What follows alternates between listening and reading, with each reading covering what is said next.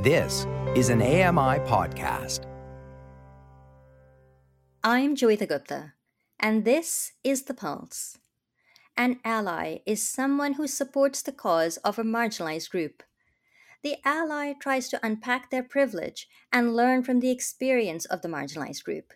The ally also attempts to amplify the voices of members of the marginalized group. Well, I think that about covers it. But I hate to say it, if only life were that simple. Actually, when one considers being an ally, say for people with disabilities, it's not just a perfect cocktail of good intentions and the right actions. Just precisely why is someone choosing to be an ally? Is allyship motivated by guilt about having privilege in the world? Maybe the sense of allyship stems from pity or just wanting to help out. Or maybe allyship comes from a place of understanding that various forms of injustice are, and that for each of us, the pursuit of our liberation is tied in with the liberation of others. Today, we discuss being a disability ally. It's time to put your finger on the pulse.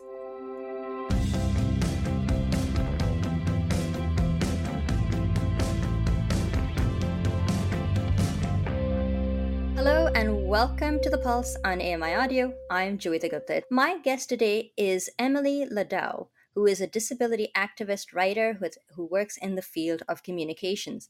So a while back, Emily wrote a book and it completely flew under my radar. So I'm really excited to be able to welcome Emily and to talk about her book, Demystifying Disability: What to Know, What to Say, and How to Be an Ally. Emily, welcome to the program. It's so great to have you.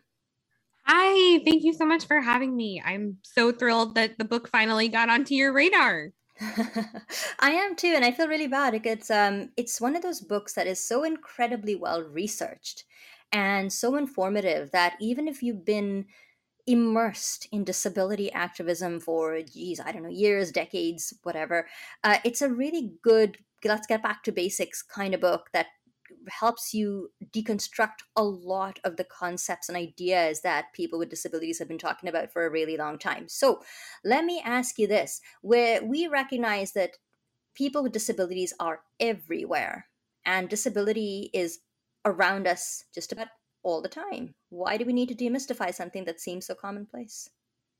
It's so interesting to think about the fact that disability really is so commonplace, and yet we are so afraid to talk about it. There are more than 1 billion people around the world who have disabilities. And where I live in the United States, 1 in 4 adults has a disability. This is not a niche issue.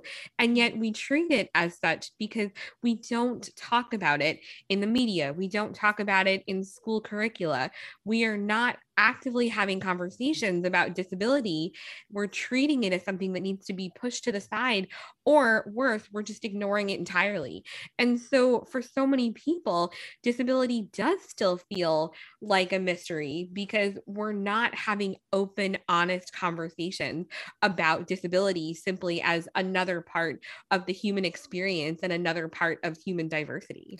So tell me a little bit about the book itself. If one were to open the book or listen to the audiobook, what would they find? I really wanted to create a primer and a conversation starter for people who may be curious about disability, but may not know exactly where to begin. So it touches on media representation and etiquette and history. It talks about culture. It talks about language. It touches on many of the key issues that really help to provide a background in how to have conversations about disability and how to understand and think about disability and in how to engage with the disability community. But my goal was never for it to be the Bible on disability or the encyclopedia of disability. The point is really for it to be one person's offering into a much broader conversation that we need to be having. And so I always acknowledge when I'm talking about the book that I am a white woman. I have a physical disability. I have the privilege of being able to communicate verbally. And so I talk about disability informed by that very specific lens. And you will find that that lens is what informs how I've written the book. And so I always want people to recognize that it is just one offering in a much broader landscape of books and information about disability. But my hope is that it's really a starting point for people who have questions but aren't sure where to go and feel like they need a safe place to land so they can ask those questions. The book may be a starting point, but it also reads, I hope you don't take this the wrong way, but it does kind of read like a who's who in the disability community. And I really wanted to ask you about the research that went into a book like this, because you talk to so many people, you quote from so many books, you bring in so many definitions, you collate so many ideas. How did that research, how was researching the book for you? My priority was always to make sure that it wasn't about me, even though, of course, it's something that I'm writing. But I wanted to be able to bring as many perspectives as I could into the conversation.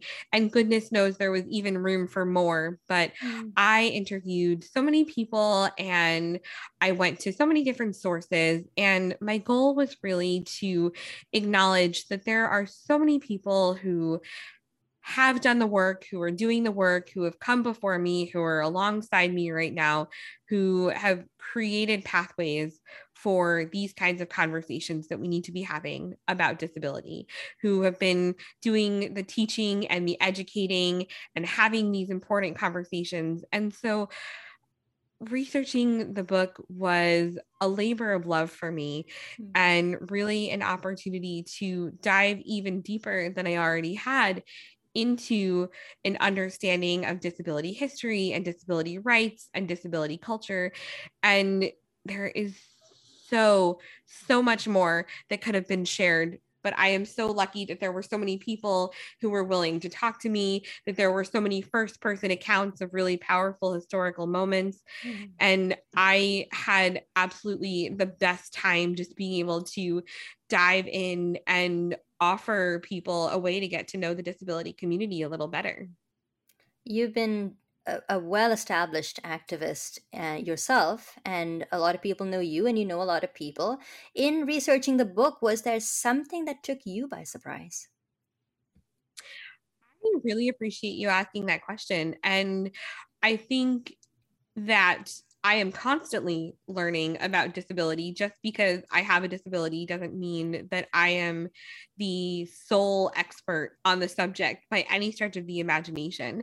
And I would not say that anything really surprised me per se, because I have always known that the disability community has an incredibly rich and robust history behind us. But something that I realized is no matter how much research you put in, no matter how much you try to look outside yourself, there is always going to be someone or something or some experience that is missing from the broader conversation.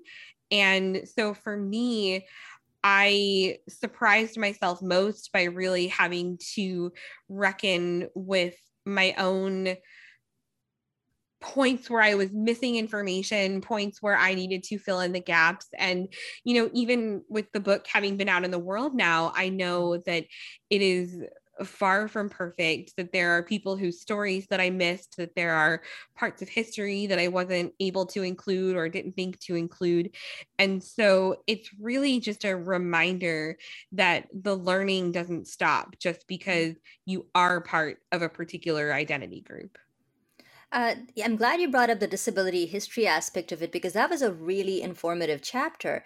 And yet, and I thought I would ask you about this at the interview, and yet there was no mention of Helen Keller. Was that intentional because Keller has gotten so much screen time, or what happened there? Helen Keller was the one person I was expecting to hear about or read about in the disability history chapter, and yet there was no Helen Keller. Yeah, I think that for me, the goal was really to bring light to figures who perhaps aren't discussed as much when it comes to disability history and representation. And Helen Keller certainly is, a powerful figure when it comes to representing deafness and blindness, and, paved the way in so many ways. But also, it wasn't really an intentional choice not to include her. It was just kind of something where I thought, let's go a little bit more off the beaten path. Let's talk more about some of the other disabled people who we don't necessarily know as having had disabilities. Let's talk about some of the more recent figures who maybe have flown under the radar, but are doing the really strong grassroots activist work. And, also, in thinking about it now, Helen Keller too also has quite a bit of controversy behind her in terms of some of her beliefs around eugenics and things like that. So she wasn't my go-to when it came to disability history, but there is some, really, really great scholarship about her out there. And there's an incredible documentary that came out about her recently that, dives into her role in sort of the broader disability movement and her personal history. So I think my goal was really to kind of cover the people who haven't gotten as much airtime, if you will. Speaking of airtime, one of the things that was really interesting was that I listened to the audiobook. I sped it up a little bit at 1.5 times the speed, so I got through it quite quickly, actually. And I have to say, it's really nice that you were able to narrate your audiobook yourself. And I'd like to talk to people about what that process was like for them, because you mentioned just before we were recording that you have a podcast, but reading out an audiobook or developing an audiobook is, I would imagine, a very different experience from hosting a podcast. Tell me a little bit about that process. Oh, this is a fun question. And it was an incredible experience because I had spent so long staring at the words on the page, and I had spent so long thinking about the words as I wrote them down, and then to see that process through and to be able to bring the words to life by reading them out loud was really an incredible process for me. And also, it's something that is particularly dear to my heart because I get very frustrated by the conversations that say that listening to an audiobook is not really reading. And I like to remind people that there's no such thing as one way to do anything. And audiobooks create a world of accessibility for so many people. And so being able to actually contribute to that process by reading my own book and getting to make that connection with the people who listen to it, and to have them know, what the inflections of my voice would be as I was putting the words to the page and what I was thinking exactly, and hearing that nuance was really a powerful thing. So I really enjoyed that process. Although I will say it was 2 very long days of recording. And after all that talking, I was like, whew, I think I just need to be quiet for a while. Now, I hope you'll forgive me if this is a bit of a spoiler for the audiobook, but we don't just hear your voice in the audiobook. We hear from 2 very special people, your dad and mom, with very brief excerpts reading their own words in the audiobook. Tell me a little bit about working with your parents, not just on the audiobook, but on the manuscript, and how they've been there for you from day one on this roller coaster ride, which is your life. I can tell you we're definitely paying attention because yes, the book is dedicated to them. And, I thank them profusely in the acknowledgments, and they came with me to record and got to read quotes from themselves, which I thought was just such a fun way to bring them into the process. But they were part of the process before the book was even a twinkle in my eye, to be honest with you. They have always been there for me, and they have supported me as I have gone on this journey to figure out what it means to be a disability activist, to be an educator about disability. And as I've been forging that path, they have been behind me in that. And it's especially unique, I think, because my mother has the same disability that I do. And so we share that experience. And although my dad does not share that particular experience, he's always been so incredibly supportive of all that, my mom and I have been doing to navigate our own identity and history and culture and becoming really proud of who we are. And so getting to have them as part of the book process was really incredible. My mom was basically my editor in chief, if you will, going over the manuscript with me and closely reading and talking everything through. And my dad was always there to bounce ideas off of, and honestly listen to me complain sometimes, because what person doesn't complain when they're working through a big project. But at the end of the day, getting to include them in that audiobook recording process was just my way of saying, we all made it to the end of this process, and I'm glad to have had them as part of it. I think we want to sort of spend a little bit of time talking about what it means to be an ally to the disability community. And you spend a bit of time on this in the book as well. How do you define allyship?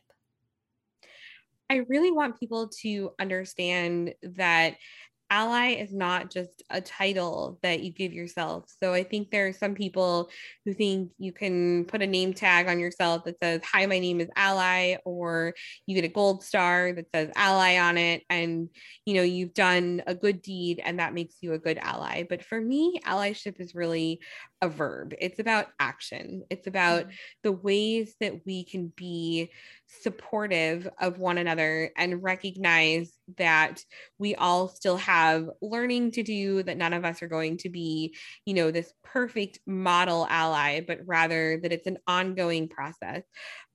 Although it's cliche, I say that it's a journey and not a destination, because there is no such thing as achieving the pinnacle of allyship. It's something that we can work on a little bit each day by thinking about our language, by being mindful about how we engage, by thinking about the space that we're taking up and who we're amplifying and how we're engaging online.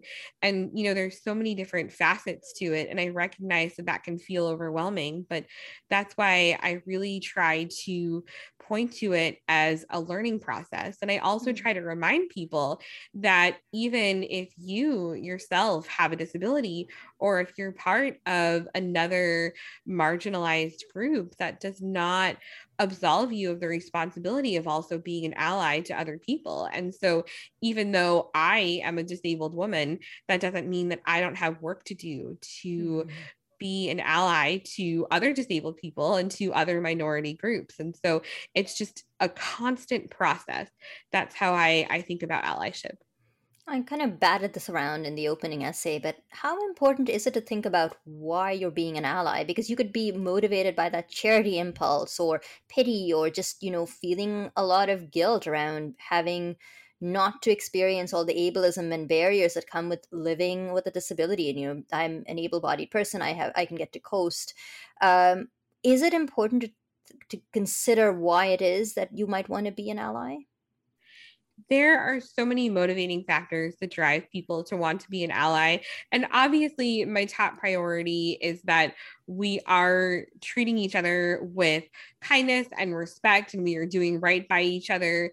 And I'll never be able to 100% know what somebody's motivation is.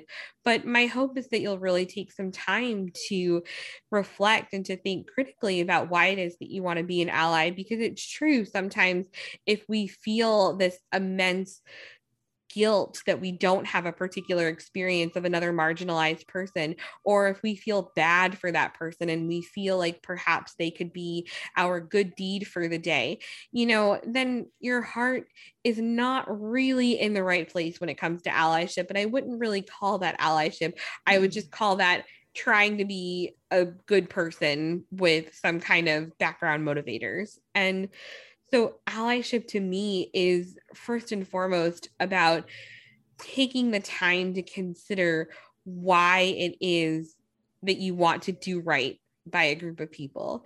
And it could very well initially come from a place of guilt, of charity, of seeing disabled people, for example, as tragic or pitiful, because that's how we're socialized to think. But my hope is that if that's the starting point for you, it's not the ending point for you. It's a place of growth for you, and it's an opportunity to learn and to recognize your own biases that you hold. I wanted to invite you in the few minutes that we have left to read an excerpt from your book. Emily, what are you going to share with us today?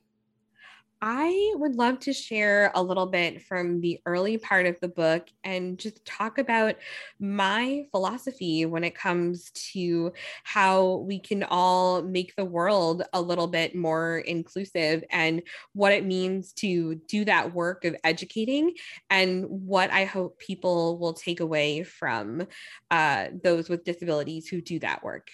All of us, non-disabled and disabled people alike, have more to learn about how to make the world a better, more accessible, more inclusive place. So, how do we do this? There's a philosophy I've come to embrace that informs everything I do.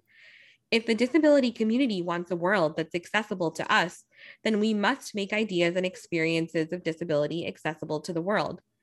How can we expect understanding and acceptance of disability if we aren't willing to share our insights and our stories? I recognize this isn't always a popular line of thought among many disabled people.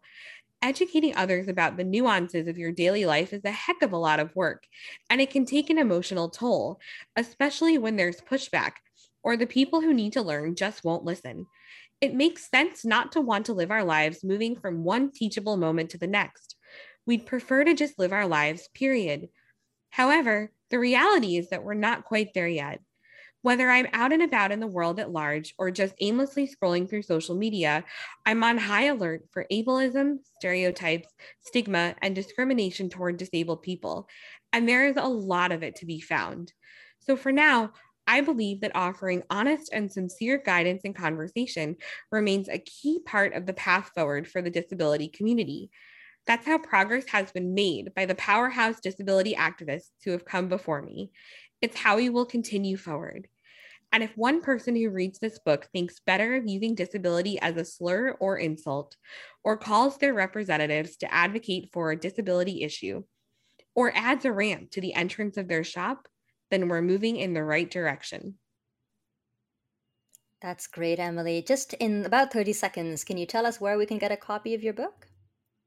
Yes, absolutely. So you can absolutely find it on Amazon, although I highly recommend supporting your local bookshop if you can. You can also go to my website, which is emilyladau.com. And there's a page there about the book, and it offers multiple options for you to purchase it. It also offers access to the audiobook option or the digital option. And there's also a free plain language translation to make the book more cognitively accessible for everyone. That's amazing. Emily, thank you so much for writing the book, first of all, and also for speaking to me about it today, because I learned a lot just from reading the book. So thanks for writing it and putting it out in the world and for chatting about it today. Thank you so much for having me. That was Emily Ladau, the author of Demystifying Disability: What to Know, What to Say, and How to Be an Ally. Let me bring in Nasreen Abdul-Majid to get Nasreen's impression of Emily Ladau's interview and book. Nasreen, what stood out for you in that conversation? She really highlighted on what it means to be an ally in general, and not just, I mean, it is a selfless act. It's not just, making you feel good about yourself, getting a gold star. This is, doing the quote unquote right thing to be an ally with the disability community. Yeah, I have always sort of thought of allyship as a deeply political act, in that you're not just in it for yourself. You're not just there so you can give yourself a pat on the back, but you're really kind of thinking about the systemic reasons why some people have had so much privilege in the world and others have been left behind in very systemic ways. What really one of the things that really resonated with me in that conversation, and I'm kind of sad because I didn't get to talk about it with Emily during the interview, but she covered it off in that excerpt, is the frustration that I really felt, especially when I was younger, about having to educate people about my disability. Yes. I didn't want to keep going Yes. from one teachable moment to the next. I really didn't think it was my job. My job was to live my life, and I had quite a bit going on. Thank you very much. I didn't want to be in a position where I was getting home at the end of the workday, thinking about what I was going to make for dinner, only to have to stop and assuage someone's curiosity. And there's a lot of things in that book about how to ask questions, when is a good time, how to go about doing it. And I think that it's kind of a two-way street, Nasreen, because yes, for a person who is non-disabled, there's a certain amount of thought that needs to be given to when you ask questions, how you ask those questions, who you ask those questions to. But I do feel that there's something to be said for people with disabilities themselves, myself, yourself, thinking about doing the work of educating people about disabilities and our lived experience. Because to quote that excerpt from Emily, we're not there yet. We're not in a world where our disabilities don't matter anymore. We should get to a world where it doesn't matter what your disability is. But let's be honest, we're not there yet, but we're inching our way over. Hey, Nasreen, we should probably wrap it up here, but it was really good to punt this one around with you. We could have talked quite a bit. Thanks for weighing in on this particular conversation. Oh, no problem. Thank you. Nasreen Abdul-Majid is our technical producer here on the program, and Andy Frank is the manager for AMI Audio. Any complaints, compliments, or questions, you can always write to feedback@ami.ca or find us on Twitter @AMI Audio. Use the hashtag PulseAMI. That's all the time we have for today. Thanks a lot for listening. Enjoy the rest of your day. This was an AMI podcast. For more accessible media, visit ami.ca.